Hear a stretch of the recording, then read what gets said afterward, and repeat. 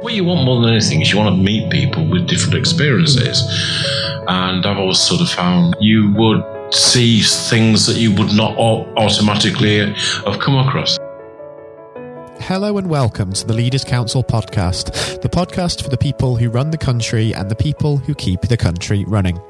I'm Scott Challinor, and once again, I'll be exploring a new perspective on leadership, joined each week by a different CEO, CFO, director, president, government minister, and who knows, maybe even one day the Prime Minister's most senior advisor. If I can catch him before he sets off for County Durham, that is. The aim here is to discover who these people are, the people who get up each morning and make this country work. We discuss everything from innovation to upskilling the next generation, and of course the success that makes it all worthwhile in the end. We also get their take on the current economic and political landscape here in the UK. I'm delighted to be joined on today's programme by Clive Ormerod, Managing Director of OMS, a training and consultancy firm based in Leicester. By way of support, guidance and advice, OMS improves businesses' performance and helps them to remain compliant, backed by 20 years of experience in advising and training companies of all kinds across the UK. Without further ado, ladies and gentlemen, I present Clive Ormerod. Good morning, Clive. A very warm welcome to you, and thank you ever so much for joining us on the programme today. Good morning, and it's good to be on the programme, especially with the interesting times that we're currently in. Absolutely. It is actually quite a rare, nice day for it. For the benefit of those listening, we are recording on the 27th of May 2020, so a good 2 months into the COVID-19 lockdown, of course, and the weather is fortunately picking up with it as well. Now, Clive, you're a training and consultancy firm over in Leicester with a workforce of over 40 people, including associates alongside you. Tell me, with the COVID-19 outbreak, how have you actually found things in the last couple of months? Because I can imagine it's posed a tremendous challenge for OMS in that respect. Yes, it's been extremely challenging. I mean, it's unprecedented in recent times and is impacting on not just ourselves, but our client base as well. And as you said, we've got a business which encompasses training and consultancy. And what we've found are two completely different kind of effects on the business. The training side, with the majority of what we are doing, is face-to-face training. And that's really been decimated. So where we had potentially 5 courses each day running, that has dropped down to virtually nothing. We've had to adapt how we've worked, and we've come up with virtual training offerings and spoken to the awarding bodies and got approval, so we're able to deliver them using Zoom, which we have had experience in the past with delivering training to international companies. So some of our existing client base, such as BT, Inchgate Shipping and Cloudpay. So yeah, it's been a challenging market, and we are doing some training, but very, very little. On the consultancy side, we deal with a lot of essential worker companies, and we're finding that they're extremely busy. So we look after companies who are in the utilities sector, the drainage and cleaning, and they've been asked to do many risk assessments in relation to working and being COVID secure. So yeah, we've been quite busy looking after them. So yeah, two completely contrasting sides of the business, and we're in that lucky situation that we have had the ability on the consultancy side to bring in revenue, whereas on the training side it has been dramatically reduced, and we've finished up furloughing the bulk of the staff on the training side. It certainly seems to be the case that the training side has been quite severely hampered, and in comparison, quite understandably so, the consultancy side has really blossomed during this period, working with a lot of course, critical businesses. What do you think, Clive, the long-term effect of this will be on your industry? Because even when we begin to see things opening up again, there's still going to be a little bit of that hesitation for face-to-face contact, isn't there? And there will be, of course, a bit more time needed for things to really revert to normal. Definitely. I think one of the things that we found is because we have a training centre which has got practical training in and classroom training, we found that the classroom side, to be honest, unless you're doing virtual training, is just a no-no, and I can't foresee that changing until into July or onwards. With the practical training, we do some essential training for safe operational mobile elevation platforms for working on construction sites, and also aluminium towers for construction sites. Now, we have been doing training on those, and getting that, or started to do it again, and getting that ready was a massive challenge. One of the things, even though we've been dealing with it with our clients, when we actually started looking at it ourselves, we found that it was extremely challenging. So we did walkthroughs on making sure that we could have social distancing, making sure that all contact areas were reduced to as little as possible. For example, within the building, we've got fire doors on corridors, things like that. We've now actually put them so that they're magnetically held, linked to the fire alarm, so that in effect people are not opening and closing doors. As the fire alarm goes off, they will automatically close. But it's things like that. It's in the practical training area. We've had to deep clean it right the way through, which I think took about a week. But you can't really say to anybody, you know, we're making sure that we're kind of cleaning all surfaces if there's dust and other things in place. So, yeah, once you start looking at it, it becomes very challenging. We've got sanitization points at each entrance so that when people come in, they can sanitize their hands. We've got face masks for moving around the building so that it protects them. And we've reduced the classroom size. So a classroom that might hold 20 candidates comfortably, now you're struggling to get any more than 10 in with the 2 metre distancing. Because obviously in the classrooms, you don't want people to have to wear masks. They want to be in a bit more relaxed environment. And also some of the interaction is also going to be reduced. So yeah, we've kind of taken the position that we will do the essential training. So the IPATH training, which is the mobile elevation work platform, for a course, the maximum you can fit on that is 4. So the face-to-face training isn't that challenging on there. And also with the PASMA, which is the aluminium towers, then normally we can fit up to 12 and we've cut it down to 8. And we're limiting it to 1 course per day, so we're not getting a massive people in our premises at the same time. We've also implemented a one-way system so that people are not bumping into one another. But when you actually start going through and looking at touch points and coffee facilities and all those, it is extremely challenging. So, we feel now that we've comfortably managed it and we're quite confident about offering the essential practical training for the IPATH and the PASMA. But on the face-to-face, for the time being, we're sticking with the virtual training using Zoom, which we've had some really good feedback on from our trainers, and we've worked really hard to try and make sure it's an interactive experience.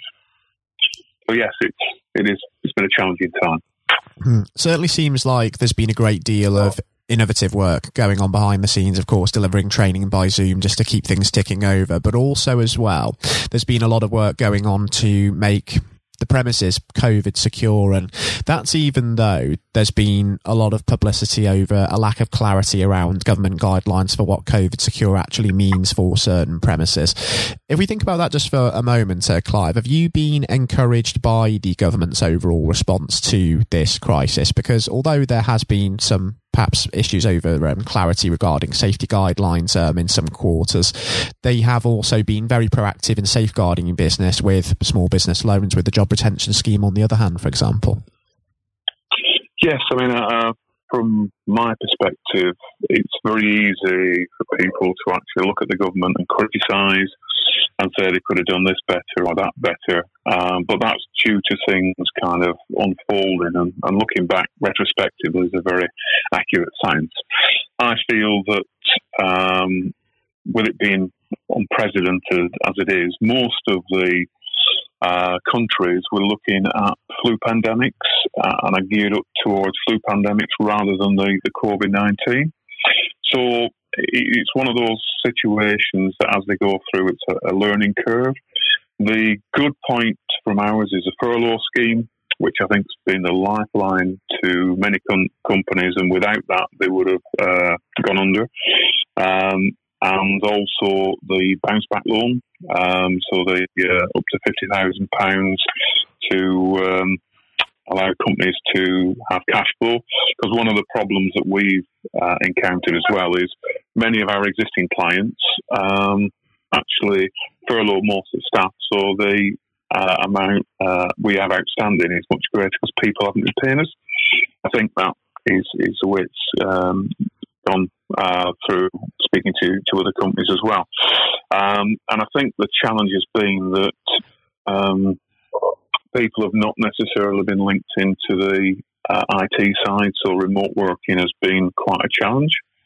What we've tended to do with the government guidance is we're kind of plugged into all the updates, and we're also linked into trade associations, so the construction industry who've been giving guidance, and we've been working with them. So I think on a lot of the guidance, it's been changing weekly. So we've been updating what we've been doing in light of new developments, working with trade associations to understand how they're tackling things, and then feeding that out to ourselves and putting things in place, and also feeding it out to our clients.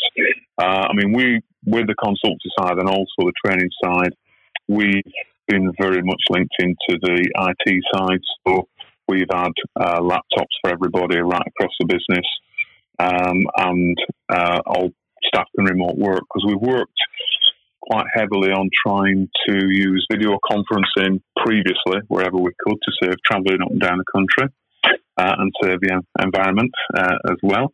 And it's surprising how much time is wasted through travelling time and travelling costs as well. So we've tried to actually set our business up that, which has worked in our favour during the COVID-19 outbreak. So, yeah, the government has been giving advice, and that has been changing as the science catches up with it. But yeah, I think it's been really helpful the way things can move forward. Of course, and businesses having to be adaptable and be flexible in order to make sure that it's ready for those changing guidelines and changing circumstances, and that's of course where the challenge comes in. Now, Clive, it's been quite a few months since OMS appeared in the Parliamentary Review, an indispensable guide to best practice. And in your article, for those listeners tuning in who haven't read it, you mentioned that many companies prior to this COVID-19 pandemic were understandably lacking in efficiencies, and that's not down to incompetence, but rather because many business leaders are caught up in the furore of day-to-day business demands, and it's therefore difficult for firms to have that time to sometimes pause and reflect on how they can improve.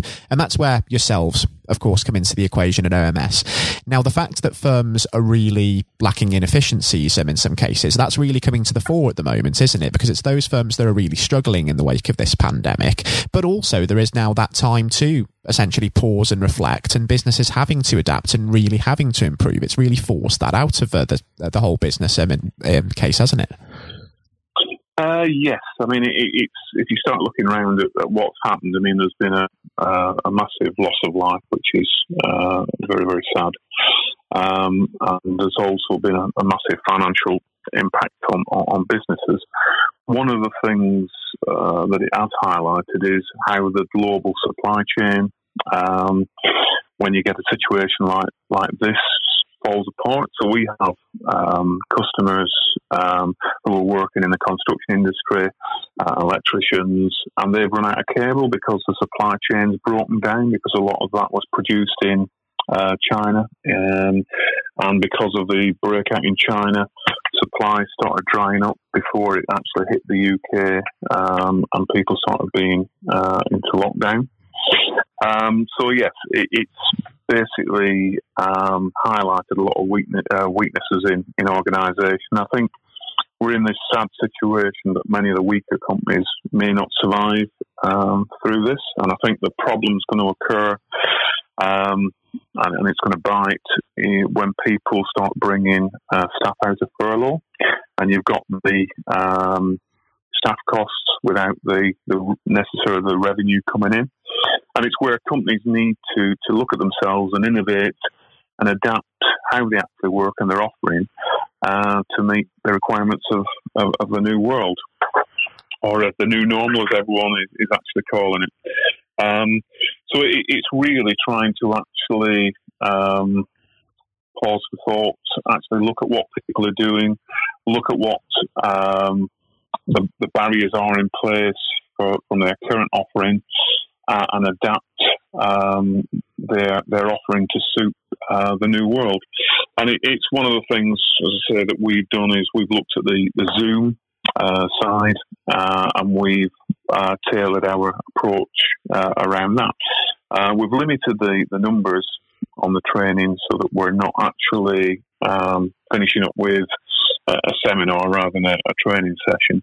And I think companies have got to actually now start looking at those activities, and this is where an external consultancy helps, because we go into an organisation with a fresh pair of eyes, and we look at it anew, whereas the owners have been involved in that business for many, many years.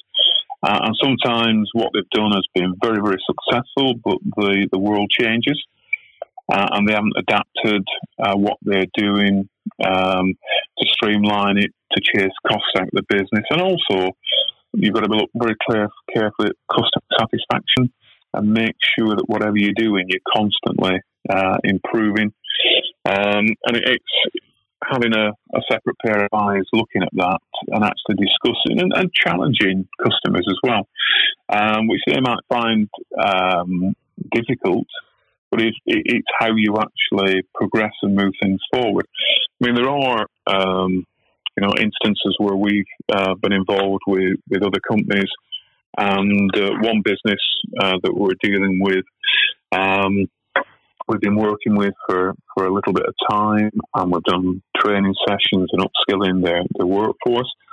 But one of the things that we found is they weren't achieving their business plan.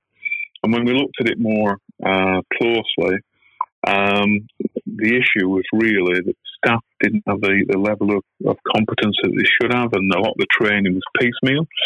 So we worked with them to identify the competencies that were required for the staff, and we identified on one particular division there were 7 competencies that were required that went across the business. And we developed a full competency assessment by identifying what good would look like and what's the ideal technician skill sets and what tools we have in his toolbox. So we went through and developed a competency assessment program based on that. And the output from that then fed into their training needs to upskill their staff.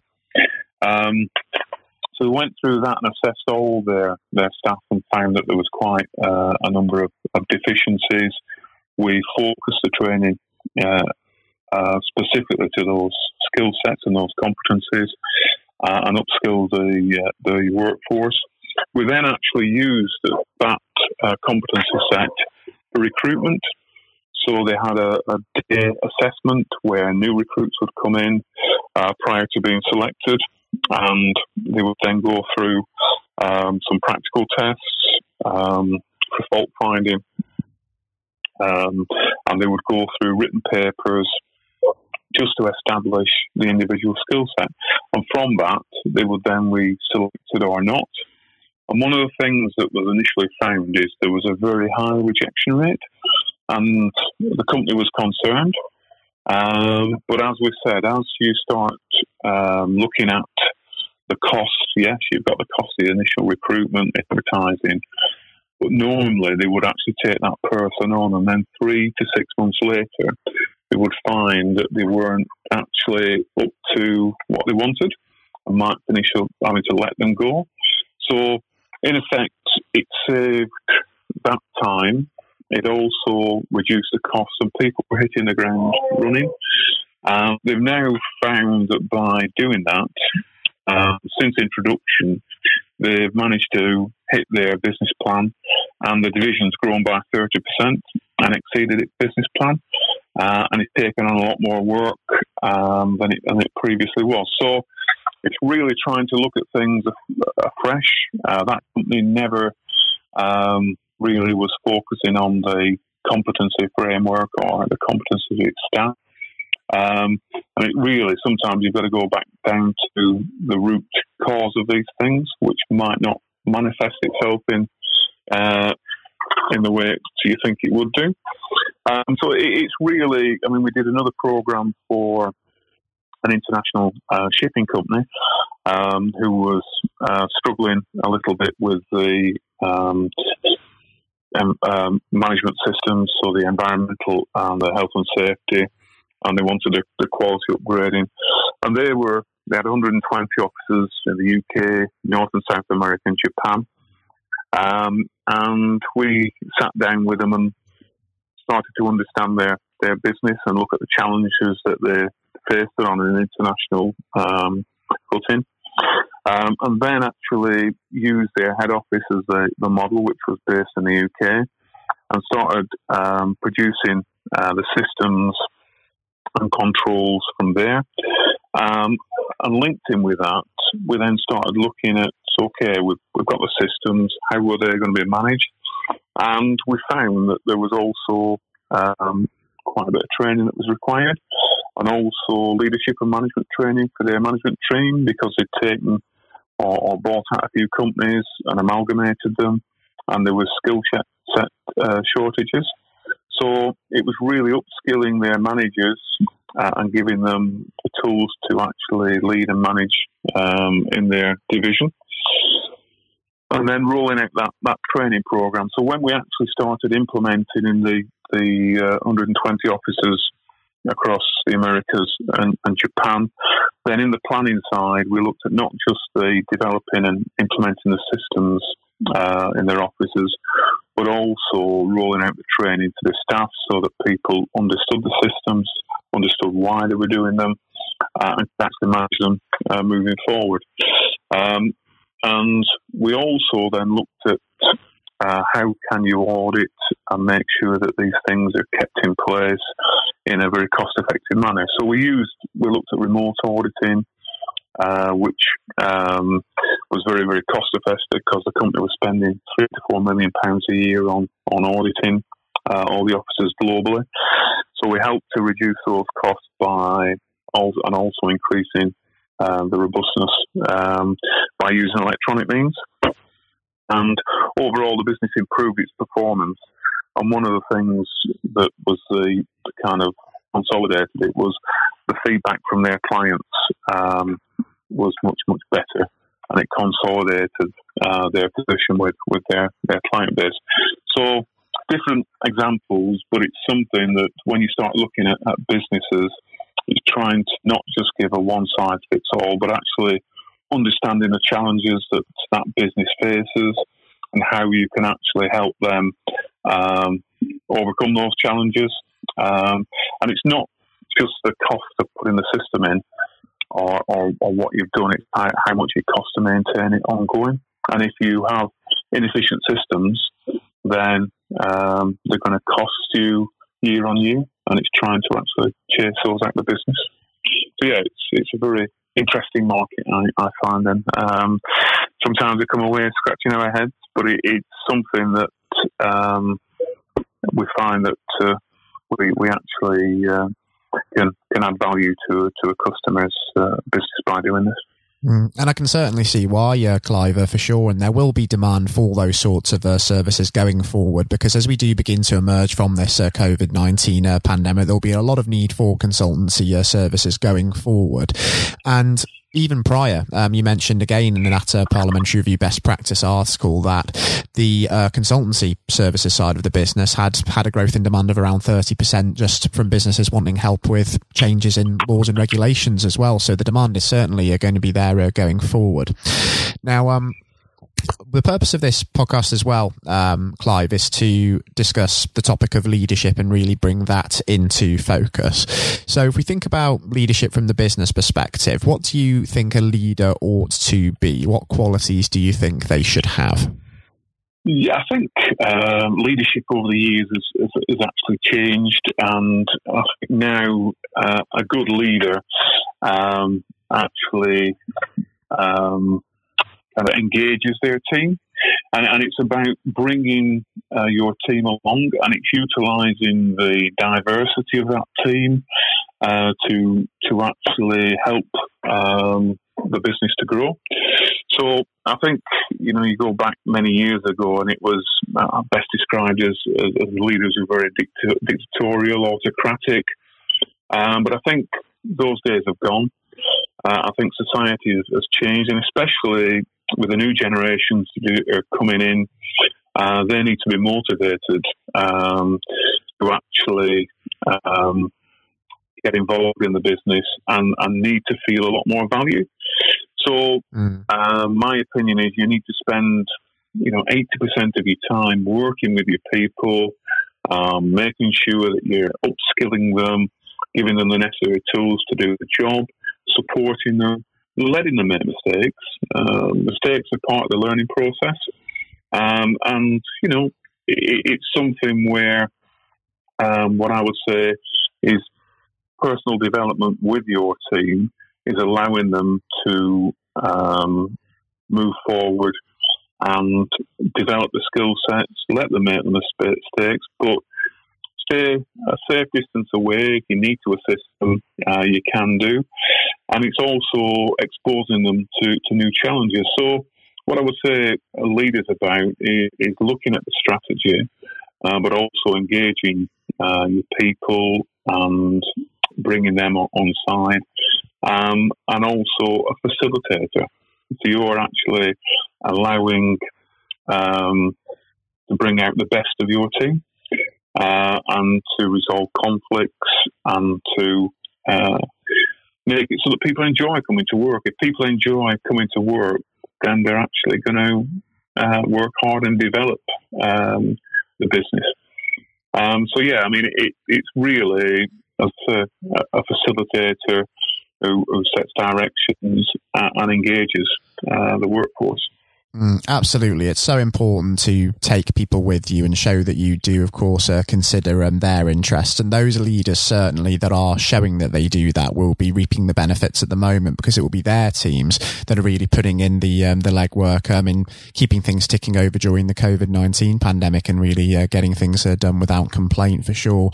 And also, as you say, encouraging people to have the confidence to go beyond their comfort zone and be willing to make mistakes as well, and embrace that as a learning opportunity, because I think that we can't really hope to develop into effective leaders without that. And even in leadership roles, it's still very much a learning process. We're not going to get everything right, are we?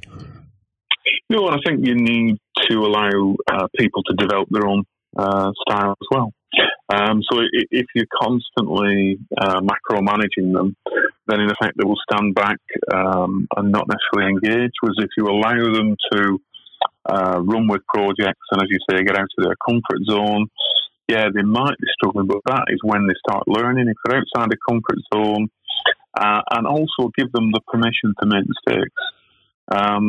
It's one of those things that they'll beat themselves up enough if they make a mistake without you beating them up as well. So it's really giving them support, and if they do make a mistake, turn around and actually discussing with it, but not criticising it. There's very few people who come in the morning and say, how can I make a mistake today?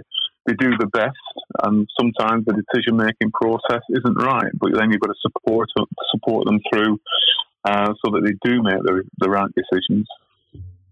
I think that's absolutely right, Clive. And if we think about, of course, different styles of leadership and focus on your style for a moment, what would you say have been some of the major influences on that as you've developed throughout your life and your career?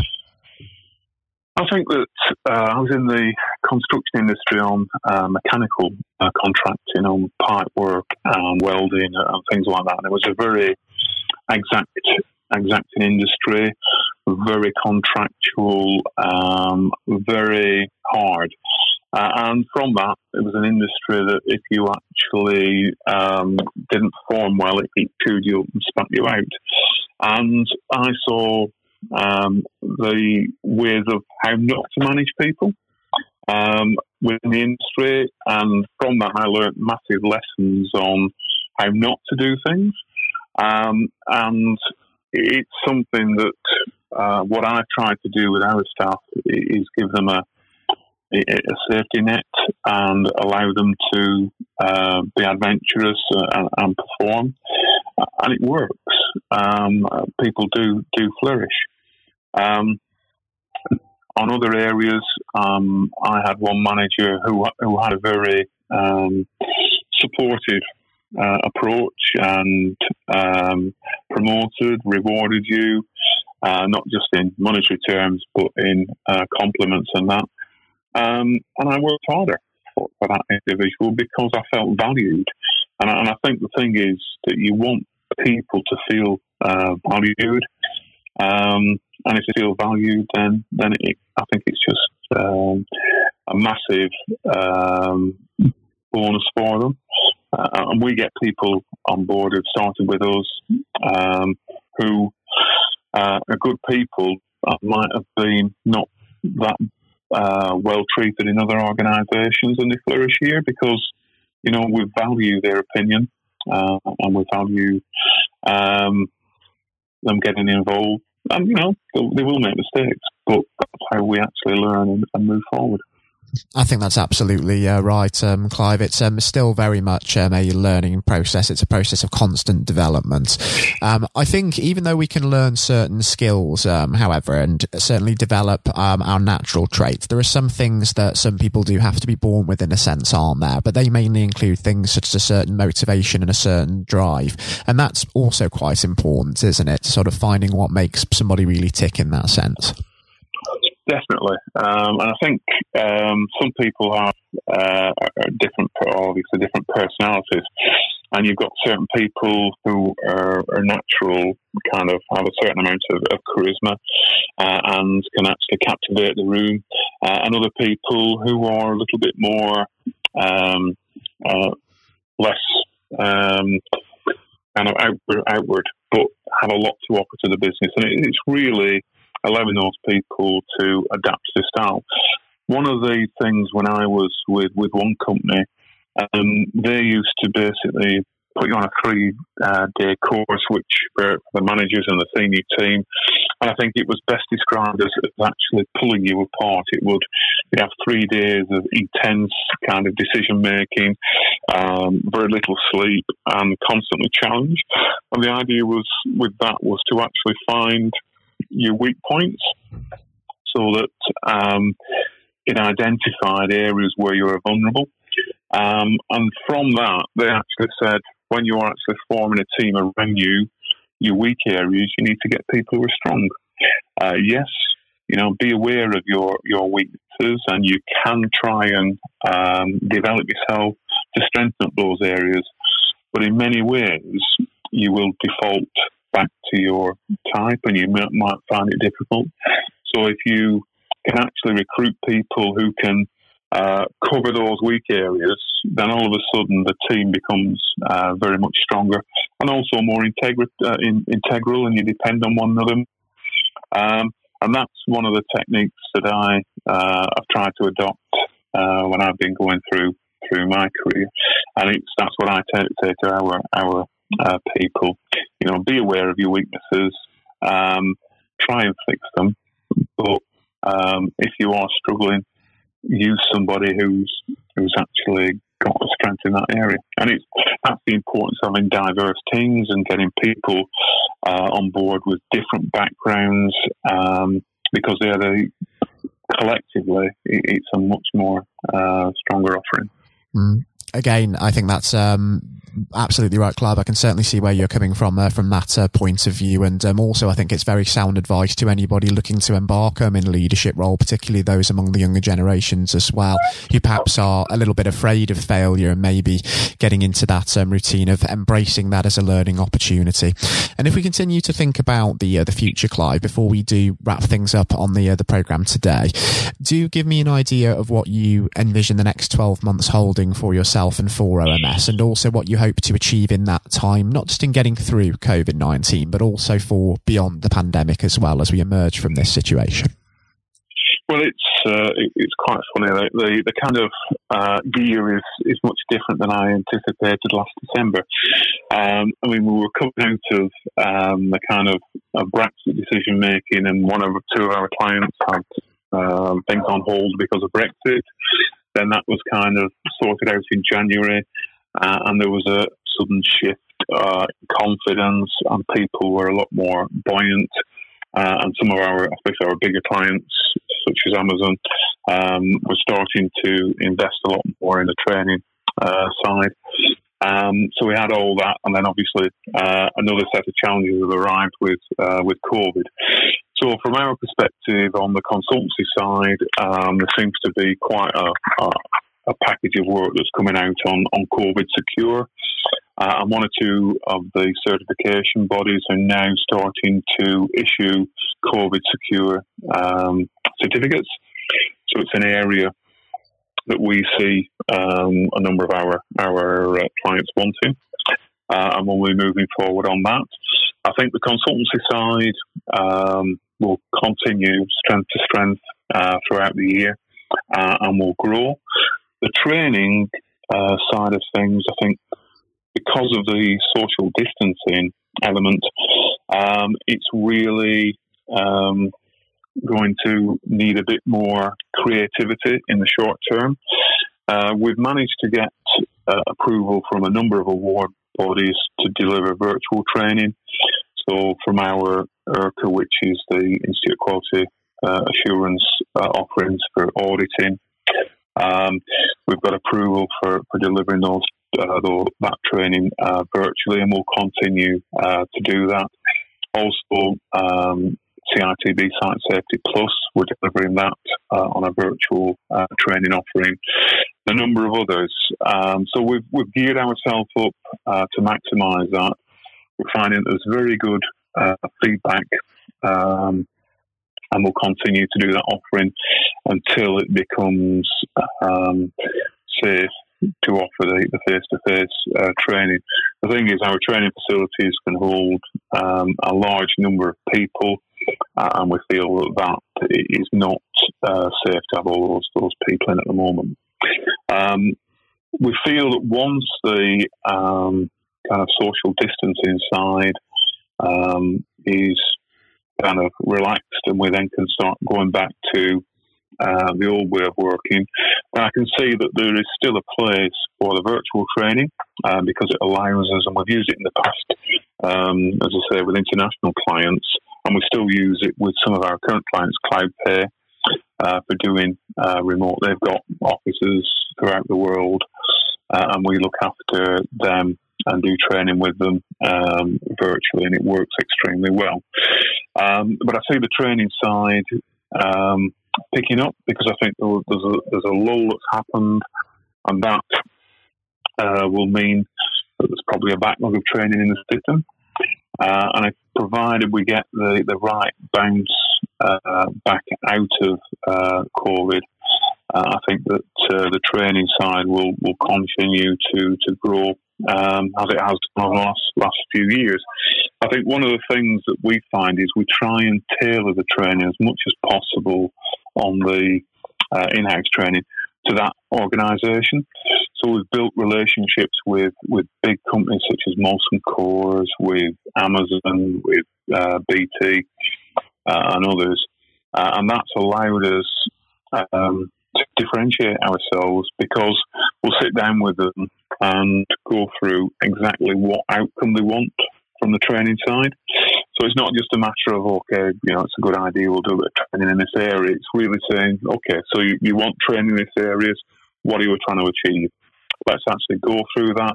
And what we've done with the companies as well is if they're having particular challenges in areas, we'll try and build those challenges into the course. So the course participants are actually working problems within the organisation, so that when they go back, they're actually already organised and have some base understanding of the problems and how to solve them. And with certain clients, we've come up with some really good outputs from those workshops.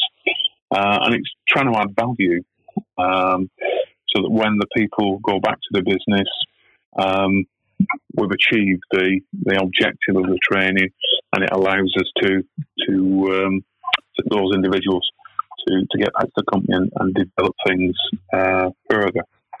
So short term, I think we've got a bumpy road, and I think the challenge for people is when as I say, the furlough ends and people coming back to work, and the likes of the bounce back loans and the other loans are going to help the companies to get through that period. But I think once we get through that, then I see a very upmarket vision for the business. It certainly seems like exciting times, Clive, despite all of the uncertainty and the bumpy road ahead in the short term as well. And even though we are just about out of time on today's programme, unfortunately, I think it would actually be fantastic from a listener's perspective to have you back on in a few months' time, just to discuss how those initiatives are getting on, how OMS is doing, and just discuss overall how things have panned out. I think that would be absolutely fantastic. Yeah, that'd be really good. I'd love to do that. I think it would be fantastic as well, Clive. As far as today goes, it's been a thoroughly enjoyable and also a really informative experience having you on the programme. And I would like to take the time to thank you again for your time, and do take the utmost care and stay safe as well with everything still going on, for sure. You too, and thank you very much for having me on. Likewise, Clive. Take care. That was Clive Ormerod, Managing Director of OMS. I hope you all enjoyed the interview, and of course learning more about how the whole OMS team is continuing to raise standards even throughout this challenging time. Coming up next on the programme, I'll be handing over to Matthew O'Neill for his exclusive interview with Lord Blunkett. Lord Blunkett is an active member of the House of Lords, a former Labour MP and Secretary of State, and also the chairman of the Leaders' Council of Great Britain and Northern Ireland. Now, despite being blind from birth, Lord Blunkett rose to prominence to become one of the most notable politicians of his generation, having held a number of senior positions in Tony Blair's cabinet and serving as the MP for Sheffield, Brightside and Hillsborough for 28 years. Blunkett was first elevated to the House of Lords in August 2015 as Baron Blunkett of Brightside and Hillsborough, his old constituency, and I hope you enjoy listening just as much as Matthew enjoyed speaking with Lord Blunkett. That's coming up next. Lord Blunkett, welcome. Thank you very much. It's very good to be with you. Well, of course, nothing is being said at the moment other than COVID-19, which we must touch on. What would your message be to small businesses who are trying to keep going? Well, I think the last ones standing will be the ones that thrive when we get back to some sort of normality. So it's have confidence and courage.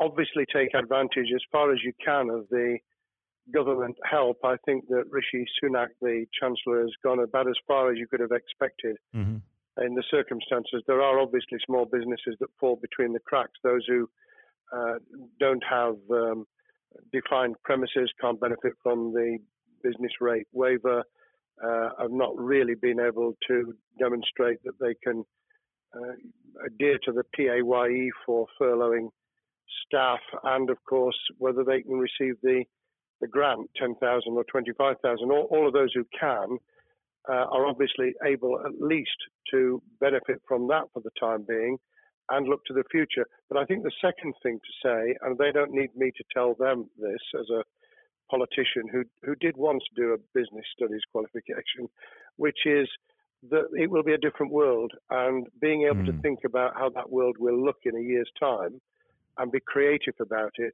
and learn from not just what's happening to you at this moment in time, but to others around you and the sector that you're working in, that will be really important. Do you feel that the long-term effects of the COVID-19 outbreak will, in some ways, be positive for British industry? Well, only in the sense that people are having to be creative, they're having to adjust and innovate. Therefore, they're thinking about more productive, if you like, greater productivity ways of delivering the same service or delivering the same products. And in that sense, I think we'll have temporarily at least very much higher unemployment than we've become used to, but we'll probably have a burst of productivity, which will help with the recovery. Whether it will help with the inequity of the way in which our economy is imbalanced, both between services and productivity and the production of goods and services, I'm not sure. What we will need to try and do is to ensure that the geographic imbalance that exists is, as far as humanly possible, is dealt with by both the entrepreneurship and innovation from the bottom up and targeted government help, which will still be needed. And we are now in the throes of the kind of borrowing that we saw back in 2008 to save the banking and economic system. We're having to do that to save the whole of our productive business and commerce, and I think that will have to be sustained for some time. Do you feel that people will take a second look at global supply chains in the wake of this outbreak? I think there's going to be much more creative ways of using local supply and linking up inside sectors much more effectively. And I hope that the Leaders' Council will be able to play a part in that, in the sense that people who have something in common, a synergy in terms of what they're delivering, whether it's a service or whether it's manufacturing or whatever, will be able to see that there's a good outcome from knowing the sector better, linking with people, not just geographically, locally, but those in this country who may not have been on the radar in terms of what they produced for the supply chain.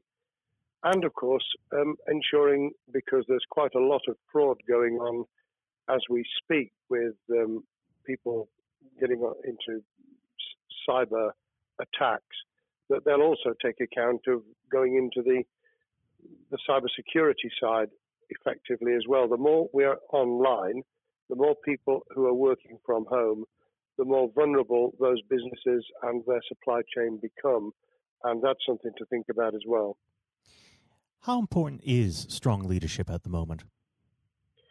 Well, I actually think that it's brought to the fore leadership in a whole range of areas, from obviously government itself, and there's been ups and downs with the Prime Minister's severe illness, but all the way through the public and private sector, people have, to use the jargon, stepped up, and they've shown local, regional, and national level the kind of leadership that Britain historically was very good at.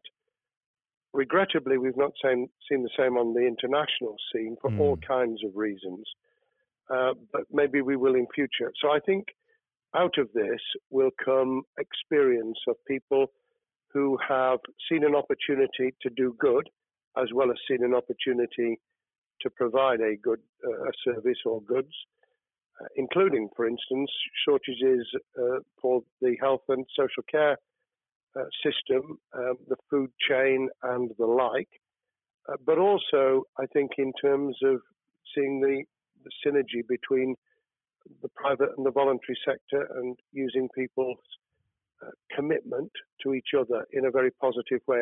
I'm not sentimental about this. Things will revert. But actually, I think there's a kind of moment of moral judgment of people feeling that they've got a role to play outside the immediate survival that they're engaged in. And if we can hang on to a little bit of that social responsibility, that will be a very positive outcome. Absolutely. Now, what's your broad view of how the government is responding to this? Are you broadly supportive of their measures? Well, it may surprise people to hear that I have been very supportive. Of course, there's been legitimate criticisms about the speed of response on protective equipment and on issues relating to testing. But my own view is very similar to the challenge that was made to the Prime Minister of Italy when people said, why didn't you close Italy down faster? And he said, a fortnight before we did it, I would have been considered to be a madman and nobody would have agreed to do it if I'd tried to move too quickly. And I think that's something that we need to reflect on here in the UK. We may have seen the signals elsewhere across the world and taken them more seriously at the time. Hindsight is a wonderful thing, but as someone who's had his life in the opposite political party to the present government, I think that with some hiccups and mistakes, they've not done a bad job in what has been incredibly difficult circumstances. And you're absolutely right. In a liberal democracy that we live in, it's very difficult for people to swallow orders given to them from government. Well, the UK and the US, and to some extent the Scandinavian countries, have a very different history and therefore interest in maintaining the freedom to decide and the persuasion and consent that's required. Those countries that have experienced one way or another totalitarianism over the last century have a slightly different way of coming at this. I don't want to exaggerate it, but I think that that's why getting the balance right of getting people to go along with what you want them to do in their interests as well as the nation as a whole is a sensible, proportional balance. And I think we now need to adjust to the coming out of the crisis gradually, readjusting to recovery in the same way. Now, something you've mentioned recently on this balance is the police overreach in the enforcement of the COVID-19 structures that have been put in place. What have they done right, and where have they gone too far? Well, I think that they were interpreting what was not necessarily as clear advice as it might have been for all kinds of reasons, because people were feeling their way. I think what's come out of it has been a demonstration by local police services in some parts of the country that they could get people to do what was needed without the heavy hand of drones overhead or people being told that they shouldn't be walking in the street, because this was all about self-isolation, not incarceration. It was about getting people not to pass the infection on to each other and therefore to provide distance rather than to make our lives a misery. Those police services that adopted that policing by consent and chivying people along did really well. Those who went over the top, I think, soon got a very substantial pushback. And one of the strengths of our democracy is that you could have that debate. People could say, I'm terribly sorry, we think the police force in our area has gone over the top. And that in itself is a constraint and a readjustment. That's another strength of living in a country where you can have opinions and express them without actually being thought to be a fool. Now, of course, the government has faced criticism that they were slow to react, and Boris Johnson wasn't present at the early COVID-19 COBRA meetings. Now, Number 10 has claimed that this is normal practice. The health secretary often chairs COBRA meetings related to health. Does this tally with your experience as a Secretary of State, or would you have expected the PM to be more hands-on during the initial stages? I think different prime ministers do have a very different style. And Boris's style, which I think will now be considerably adjusted, was very swashbuckling. In some senses, delegating is a good thing, as every leader of every business or public service knows. Those who try to pull too much into themselves end up with a massive bottleneck, great failure of trust, and the inability of people to show what they're worth and to demonstrate their capability. So I'd be very wary of jumping in and saying he was wrong to delegate the essential COBRA meetings. What I was surprised about was that he didn't chair the first couple, because my experience with Tony Blair for the 8 years I was in cabinet was that Tony was a great delegator, but he would get a grip to begin with, watch what the difficulties were, and then give people direction and confidence to be able to get on with it. So looking back, I think Boris himself probably thinks, God, I wish I'd spotted the signals from elsewhere in the world more rapidly, and I'd just been there. However, this also raises another issue. All of us in positions of leadership need good teams around us. Mm-hmm. I think after this is over, he will be assessing those who really did step up and those who demonstrated their inadequacy. I think we'll probably end up in a year's time with a much stronger cabinet than we have today. Well, absolutely. And of course, we've seen a significant drop in the visibility of certain special advisors like Dominic Cummings during this entire period. So it'd be interesting to see how that pans out.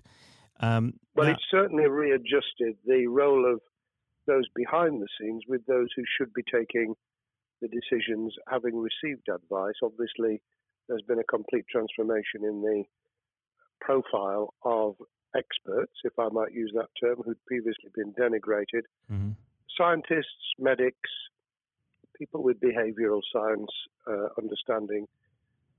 My only criticism was, were we getting wide enough advice? Were we narrowing it too much to a couple of key centres in London? But that's because I've always been adverse to everything being London-centric. I think there's great expertise, wisdom, experience out in the sticks, and we should use it. Rightly so. Now, was pandemic planning part of your time as a minister, particularly perhaps when you were Home Secretary? Well, it was, but it was on the back of risk arising out of counter-terrorism measures. Right. I was the Home Secretary for 3 months when the attack took place in September 2001 on the World Trade Center and beyond. We did an enormous amount of scenario planning, both desktop and real. On the back of that, it was very heavily orientated to future developing terrorism risk. I certainly got involved with talking about pandemics. I remember being at a seminar in Edinburgh where the university there had done a lot of work itself on the issue of pandemics. And of course, we saw SARS and other things emerging. I think people criticise the government for not picking up the report from 2015, 5 years ago. I think that what happens is human nature kicks in. You deal with what you're immediately faced with. You can sponsor reports, and this is true of business planning, of course, as well, and scenario planning for what business continuity will look like, recovery plans for business, what will happen if there's a cyber attack, what happens if there's an energy shutdown. These kind of things you can look at, but you're immediately turning your eyes to what's in front of you.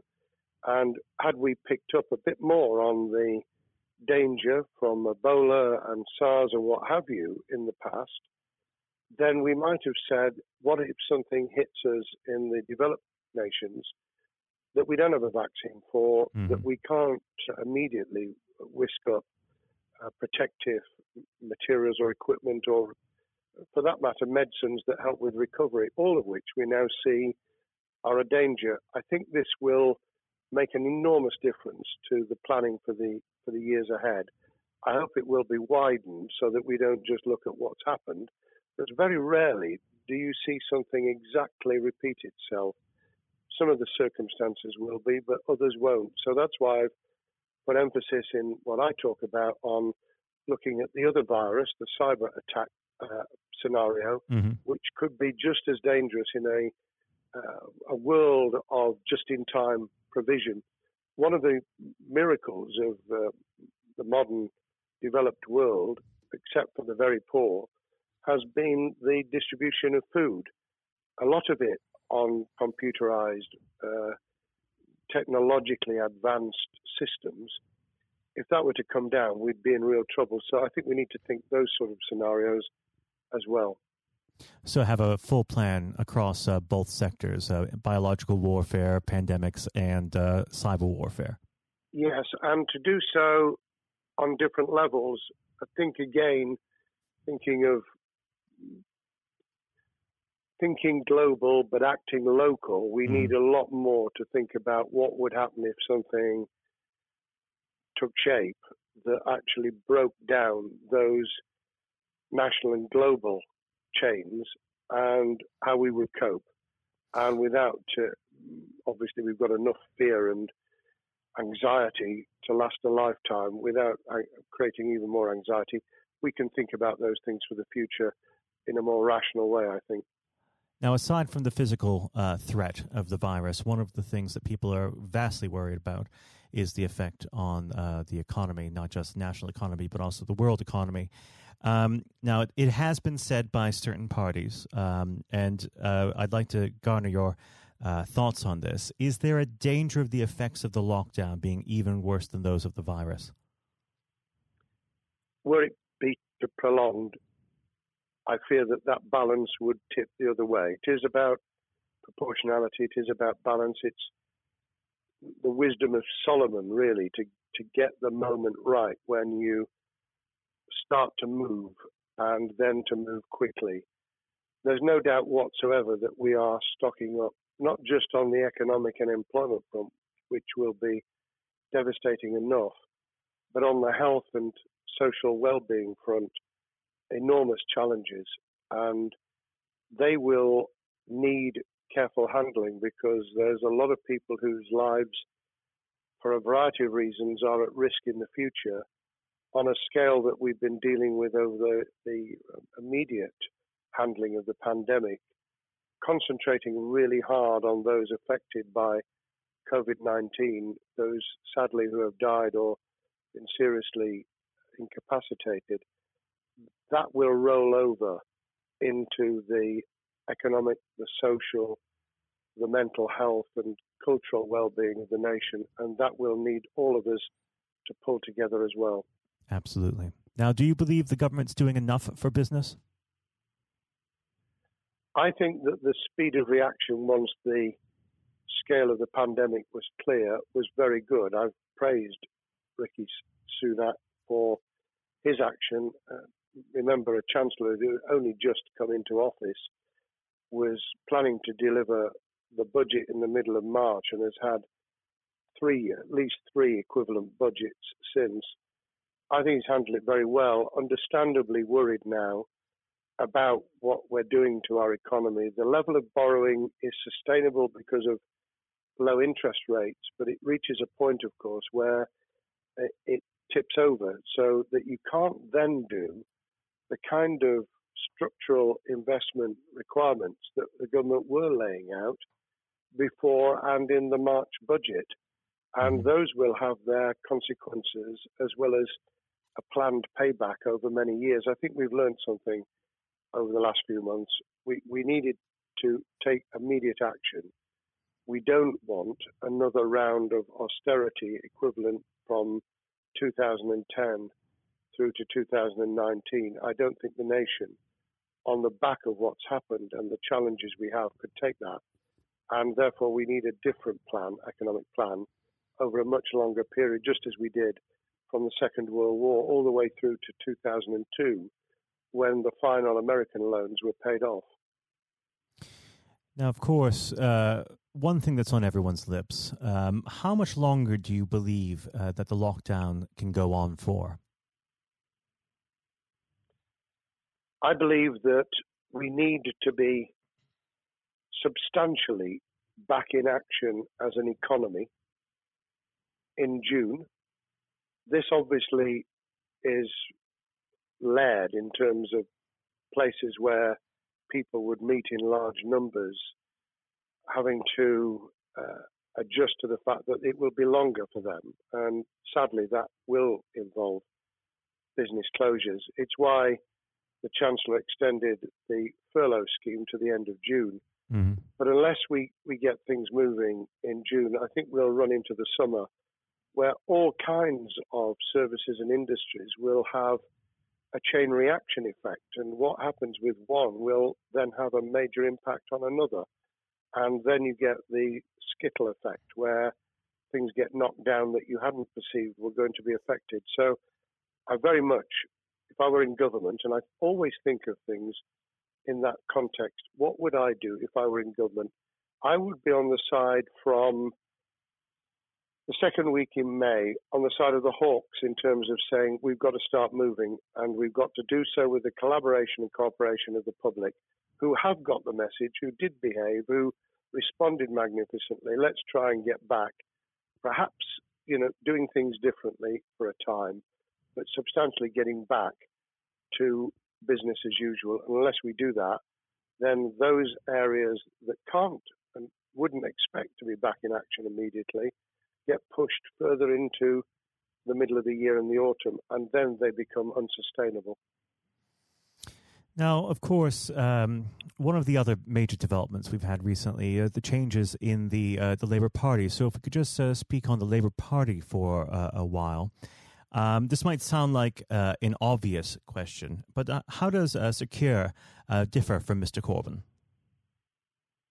Well, I'm biased because I believe the Labour Party has come out of 4.5 years of a black hole of a nightmare, where it neither represented a credible opposition nor an electable government, and the combination was to let those who supported the Labour Party and needed some of its policies let them down very badly. Sir Keir Starmer both is a highly intelligent, professional lawyer who, as Director of Public Prosecutions, led the service well, had to take difficult decisions at a time of austerity, understands the world beyond Labour members, but has been able to do business with those who originally supported Jeremy Corbyn and was able to command support from them. His creation of a balanced shadow ministerial team has been very encouraging. I supported Lisa Nandy, who he's made Shadow Foreign Secretary, because I thought she understood the north of England and the disaffected former Labour voters. But I believe that Sir Keir has taken on board those who have something really sensible to offer, and I believe he will be both a great leader of the opposition. More importantly, he will then present himself as a credible alternative Prime Minister. And all governments need an alternative government at their shoulder. It was true of us from 97, and it took the Conservatives some time to recover and to get to that position, but they did, and the Labour Party will, and that's crucial for our democracy. All of us need to understand and appreciate that a living, breathing, functioning democracy requires a credible, confident, and in many ways supportable opposition, as well as a government that we clearly want to do well, because none of us want, as we didn't with the COVID crisis, none of us want the government to fail. We want to see our economy recover. We want our social well-being to be taken into account. We want to overcome deep-seated inequality and poverty, and we want to do it with enterprise and entrepreneurship and business playing their role. And that is about leadership nationally, locally, in the private and the public sector, people with ideas, with confidence, with the ability to pull teams around them, above all, to have some idea of what it is they want to achieve and a very good idea as to how to achieve it. Now, of course, one of the biggest problems Secure is facing will be tackling the party's anti-Semitism problem. There has been a recent internal report that has been quite damning. What's your response to that report, and what does Secure need to do in response? Well, there are two reports. One which is being produced by the Equality and Human Rights Commission, which he will, and has already indicated, will implement in full. The second was a leaked report put together by the supporters of Jeremy Corbyn, 800 pages of private interchanges on social media, which he has, Keir Starmer, has set up an investigation to identify who did it, who leaked it, what the content was, does it have any salience and lessons for us, and where necessary, action will be taken. So I hope that as he moved very quickly to reassure the Jewish community, so he will be able to take the necessary steps to back up that reassurance with the kind of actions that says that this was a blight on a historic, great political party that all of us were ashamed of. We've been able to put that behind us and to move on to facing the future with confidence. What's the one key thing that Sir Keir needs to do to restore Labour as an election-winning party? I think Sir Keir Starmer's major challenge is to convince sceptical voters that Labour has not only reverted to a party that they can support because they can see it acting, developing, presenting as a credible alternative government, but also that the lessons have been learned from the fiasco from 2015 onwards. In other words, there have to be very clear signals of substantial change, not just the right words, not just reassurance that we're not going back to some of the crazier policies, but actually that we've understood why the electorate rejected those policies so substantially in December 2019. If people get that message, they'll understand that the Labour Party has changed, as it did in the 1980s and early 90s, to become the electable government with the greatest majority in historic majority, even greater than 1945, which I was privileged to be able to take advantage of in 1997 when I joined the cabinet. Now, I know what your answer is going to be to this question, but indulge me. Do you think Sir Keir has what it takes to be PM? Yes, I do. I think he has the background, he has the experience, he has the professionalism, he has the forensic mindset, and he has the confidence to have put a team around him which will ensure that it will work. And those elements are true of all leaders.